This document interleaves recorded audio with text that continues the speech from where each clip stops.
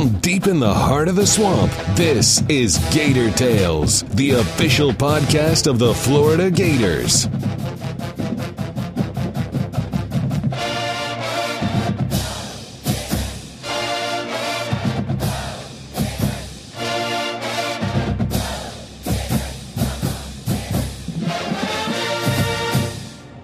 Welcome to Gator Tales. I'm Adam Schick.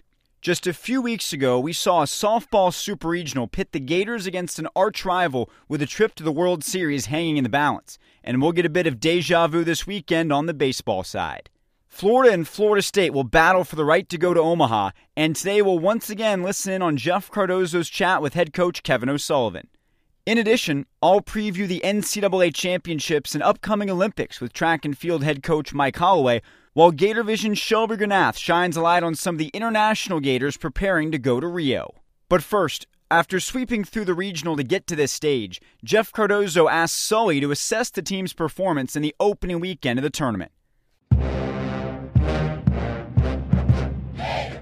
I'm pleased how we played this weekend. I thought it was really good to get Logan back out there on the first game against Bethune when he hasn't thrown in a while. And then, we played a very, very tough and talented UConn team. And I was very impressed with their starting pitcher. Actually, their Friday guy through the first game, freshman, was very good too. And I was very, very impressed with him. Obviously, that Saturday game was kind of the flip game to where, the region can go one way or the other, where you got one more to win to move on, or you have to win three. And it obviously makes it a lot more difficult if you lose that Saturday night game. And then obviously, we turned to Sunday, and Alex threw about as good as he's thrown all year long and pitched on the motion, and the kids fed off of it, and it was a really good weekend. I thought Saturday and Sunday the offensive approaches were as focused and as good as we've had all year long.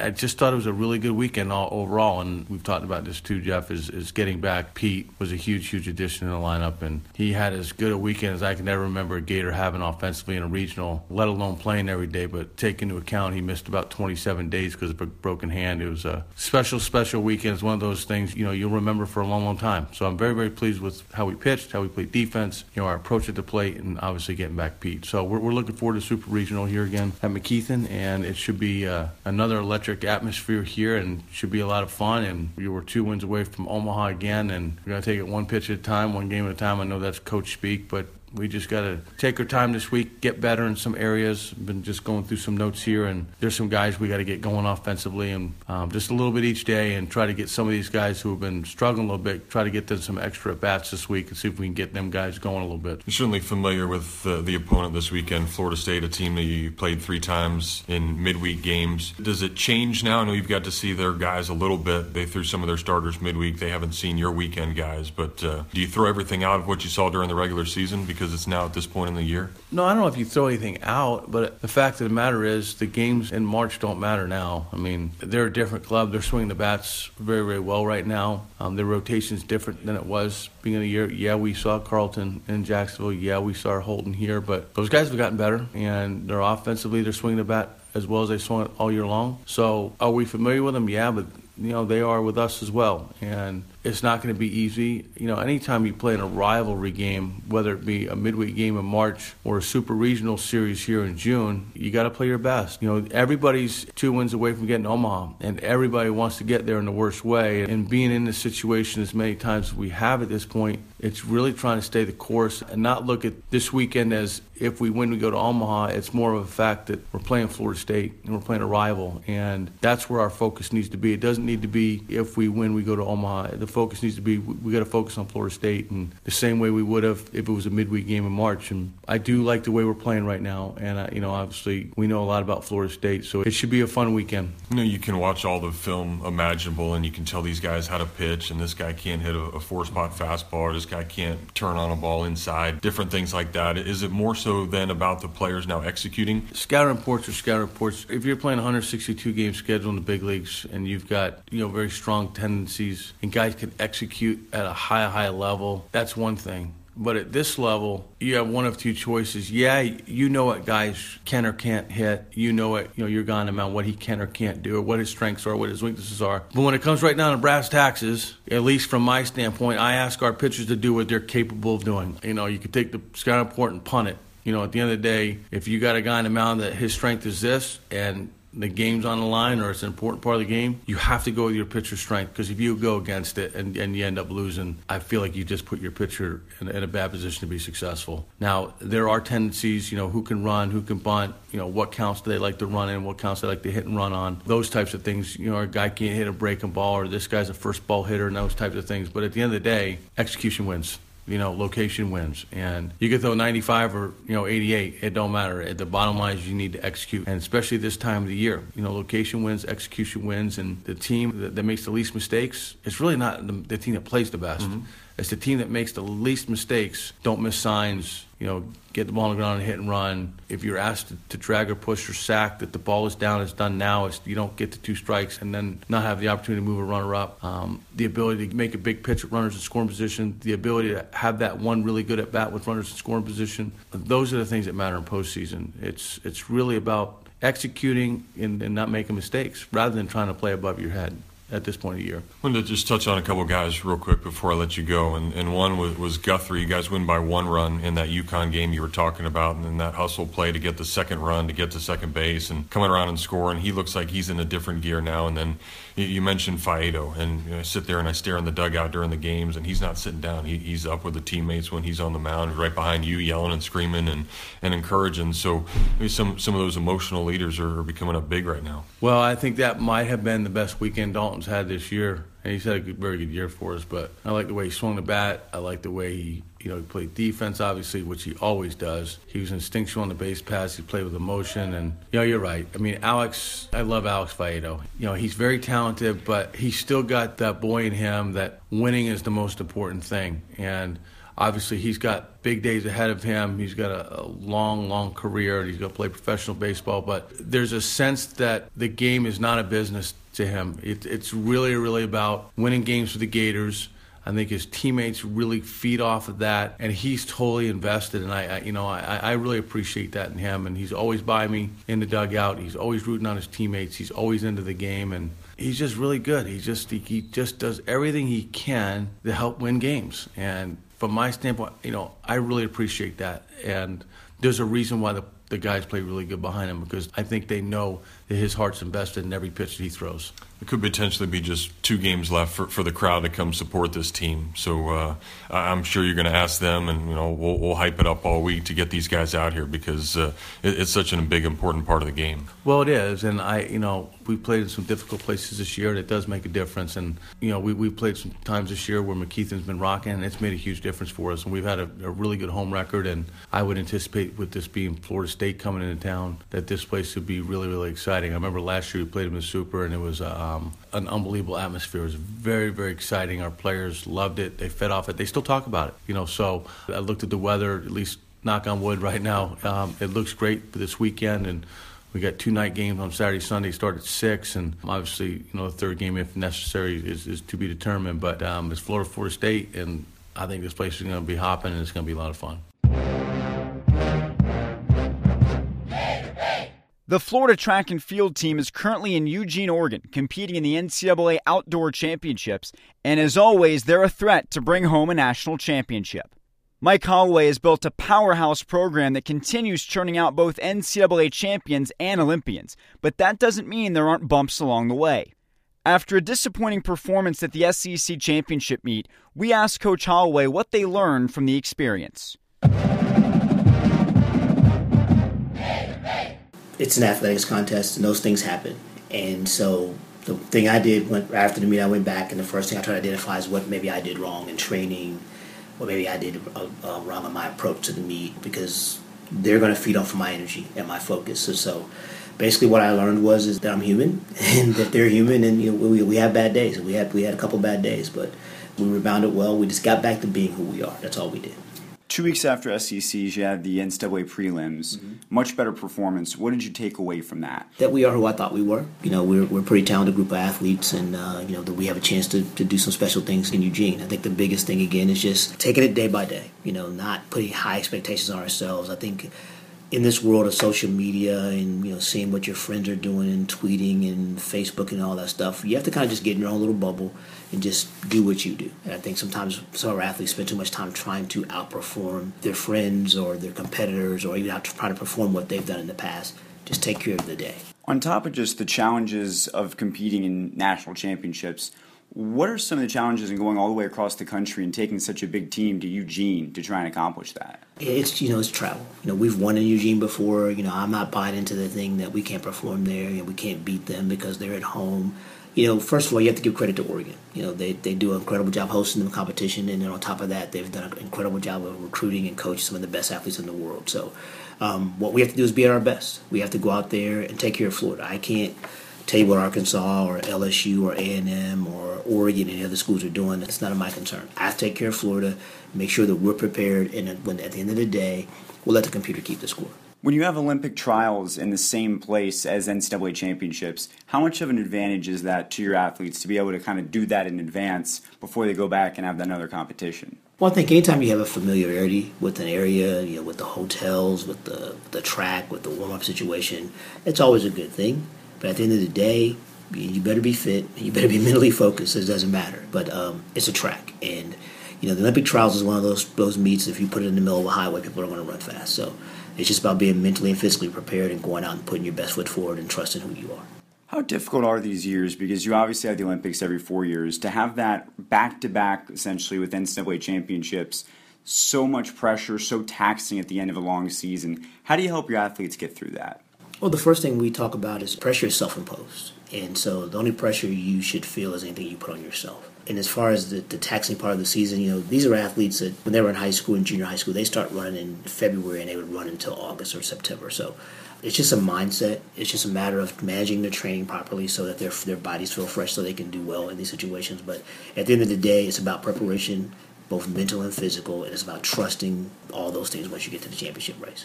How quickly do you turn the page after NCAAs and getting refocused on those Olympic trials? The next morning, that afternoon, once we go through the award ceremony, it's just a matter of, I always talk to the athletes about this, is that whatever successes or failures we have in this meet, we have to leave them here. Because if you take the successes with you, then it has tendency to kind of pump up your ego. Hey, I'm ready. I don't have to work anymore. If you take your failures with you, then it drains you also because now you're focusing on the bad. So we're going to take the good and say, okay, we did a good job.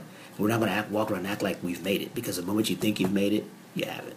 You had a chance to coach in the Olympic team back in 2012. What did you take away from that, and how did that change you as a coach? Well, I think the number one highlight is absolutely that your country, trusts you and believes that you're one of the best coaches in the country to help lead the Olympic cause. And I think the other thing is just being around all those great athletes. You can always learn those situations. I spent a lot of times at the warm-up track just watching other coaches and athletes and what they do and, trying to figure out how we could get better here. But I think the biggest thing is I learned that I saw a lot of great relationship between coaches and athletes, and that the athletes that were at the top of the podium, every one of them, I watched them have great conversations and great interaction with their coach as well. You mentioned things that you learned and things you could bring back here. What were some of those aspects that you took away that you were able to implement back inside your program? Honestly, the biggest things like I just talked about was trust. The great relationship between the coach and the athlete. We've got a pretty good system here, and it's not, by no means is it perfect, so I try not to reinvent the wheel. I never try to throw the baby out with the bathwater, so to speak, but I think the biggest thing is, as I've always believed, that if you're going to be a successful track and field athlete or an athlete at any sport at any level, there has to be a great level of trust between you and your coach, and I saw a lot of that with the better athletes at the Olympic Games in London. In an Olympic year, how unique is it for you to have so many of your former athletes come back here to train and prepare for that ultimate challenge? That's something that's been going on for a while. There's a familiarity with Gainesville, and even the ones that don't train with me, they come back here and they do some of their own training, their base training or whatever here in Gainesville. So, why not come back to the place where it all started? So it's not uncommon at all. How does the relationship change when they come back as former athletes who are then preparing for the Olympics? Is the dynamic different at all from when they were in college and you were coaching them? No, not at all. I feel like I have a great relationship with the majority of my athletes, that have left here and that have graduated. We don't call them former Gators; they're always Gators in my mind. They're just former student athletes here, but they're always Gators, so they're always welcome, and we'll always open up our arms and do everything we can to help them do the best they can. There's going to be Gators competing for a lot of different countries at the Olympics, trying to bring home gold. For fans who are watching the Olympics, which Gators do you think have a really good chance to bring home a medal? Who should we look out for? Any former Gator that's there, we're going to support them, 100%, 1,000%, and hope that they do well. But, obviously you think about guys like, Christian Taylor and Will Clay. They're kind of that Marquise Dendy. They're kind of the marquee guys out there right now. But you got guys got Tony McQuay and Karan Clement, who are both Olympic medalists. Tony's a silver medalist, Karan's a gold medalist. So on the women's side, people like Novaline Williams-Mills, and so the list goes on and on and on. I think at the end of the day, I can't pick just one or two people and say, hey, you better go watch this guy. I'd say watch them all. For people who know the program from afar, they hear that Mouse is the coach of the track and field team. How did Mike Holloway become Mouse? My junior high school track coach, Eugene Shellman, when I was 12 years old, he said that I kind of scooted across the floor when I ran, and I was a very quiet kid. It's kind of corny, but that's a true story. I'm almost 57 years old. That stuck with me for 45 years. So. Do you like that, or do you wish you could get away from it 45 years later? It doesn't bother me at all. The only person that has never called me Mouse, but two people, my mother and my father. They refuse to do it. My mom's like, your name is Michael, and that's what I'm calling you. But my brothers have jokingly called me that sometimes. My wife calls me that sometimes because that's who I was when she met me. And it's just kind of something that's followed me throughout my life. And it's not a bad thing. It's just me. I'm Mouse. We've spent the last month getting you ready for the Olympics here on Gator Tales, with interviews focused mostly on Gators that will compete for the red, white, and blue. But there truly is a whole other world out there that we haven't even touched. With an eye on the Gators trying to bring home gold to other nations around the globe, here's Shelby Granath. We are about 2 months away from the 2016 Olympic Games in Rio, and so far 7 Florida swimmers have qualified for their respective countries. The first Gator to qualify was Eduardo Solache Gomez for Spain. Solache Gomez was a 12-time All-American swimmer for Florida from 2011 to 2015. Eduardo punched his ticket for Rio in the 200-meter individual medley with a time of 1 minute 58.8 seconds, a new Spanish record. Solache Gomez says after not qualifying in 2008 and 2012, he felt pressure heading into trials this year. 2012, I missed it by a couple tenths of a second, and I was flying from Seattle where I have NCAAs, so I competed the week after.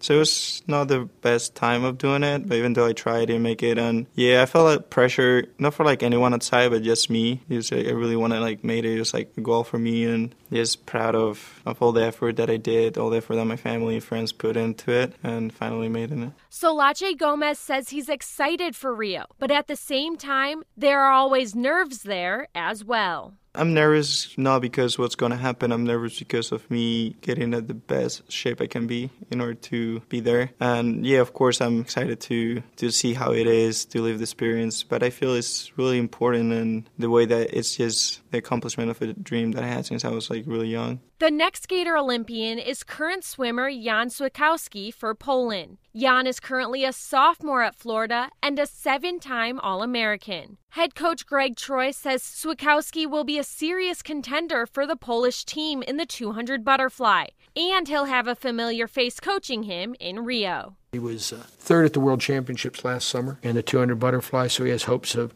maybe being on the podium and having a chance to medal. Kind of a unique situation. His dad is the assistant coach for the Polish national team. He'll be at the Olympics working with the 200 freestylers, 200 flyers, and their 800 freestyle relay. We have the potential of having 3 legs of that 800 freestyle relay, and Dad gets to coach his son. So he left home, spent 2 weeks here right after school was out, got 2 real good weeks in, and he's at home with the Polish team now preparing for the European Championships. New Zealand's Corey Main was the next Gator to make it to the big stage. Main had just 2 weeks to prepare for the Olympic trials after the 2016 NCAA Championships. After not qualifying for the 2012 Olympics in London, Main says the feeling he got when he saw he was going to Rio was relief. I was super excited. Swimming for New Zealand is one of my dreams, and to do it on the Olympic stage is even better. All my work had come together, and yeah, just pure relief, I think. Main says this summer he's most looking forward to representing New Zealand at the highest level. I think just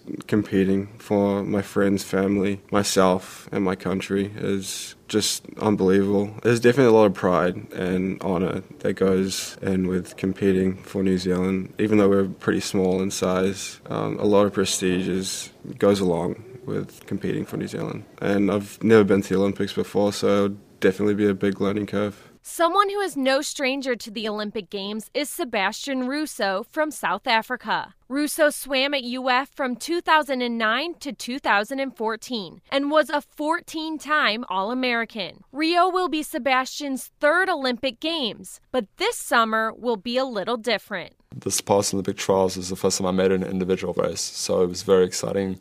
The previous two I went for 4x2 freestyle relay, so to make it individually was very exciting. I mean, it's a different ballgame when you're going for the relay and for individual. I mean, the individual just to qualify on your own is pretty special, but then you also have the relay where you're with three other guys, which is a different kind of special. So I'm excited to do both this time. Russo says it's hard to describe what the Olympics are truly like, and it's easy to get caught in the moment. But to succeed, you need to remember why you're there. You know, it's kind of surreal. You know, you see all the top athletes, especially somewhere you go in the village, you go to the dining hall and you see all these people. You see Novak Djokovic, you see Roger Federer, you see all these people, and it's just, you kind of realize this is the top of the top. So it is a really special feeling, but at the same time, you don't want to be in awe of them. You know, you kind of want to be there on your own if you want to be there and compete for hopefully a medal. So, you know, it is a very special experience. Another Gator who has previous Olympic experience is Hilda Luthersdottir, who swam at Florida from 2011 to 2014. Hilda qualified for her second Olympic Games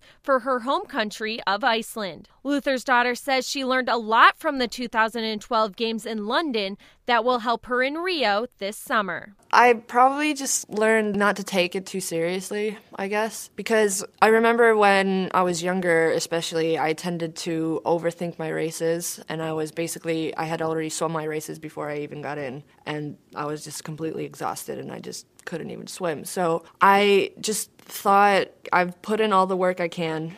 Like, I can't do anything different now. Like, I'm at the meet. It's not like I can make any changes now. So just put in as much work as you can beforehand, and then the results will come. So I think that just, helped me realize that I just need to do as much as I can before, and then results will speak for themselves. Last summer, Luthersdottir made history for Iceland at the World Championships, and she's hoping to keep that going in Rio. I definitely have goals, especially from how I did last summer at Worlds. I made the final at Worlds for the first time, and that was for the first time actually for a female in Iceland. So I would definitely want to repeat that at the Olympics and be the first female for Iceland to get to the finals at the Olympics. That would be amazing, and maybe even go further. The other Gators who have qualified for Rio are Dan Wallace for Great Britain and Mitch D'Arrigo for Italy. Wallace swam at UF from 2011 to 2015, and Rio will be his first Olympic experience.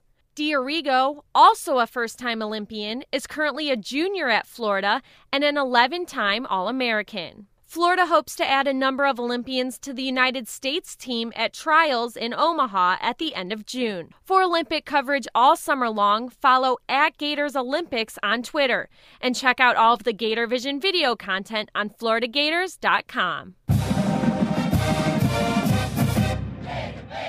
And that's going to do it for today's show. We've almost reached the end of this season of Gator Tales, but we certainly hope to bring you a College World Series preview next week if the Gators can get by the Seminoles. Check out the action all weekend long on the ESPN family of networks Saturday and Sunday at 6, with an if necessary game to be played on Monday. Until next time, I'm Adam Schick, and I'll see you at the MAC.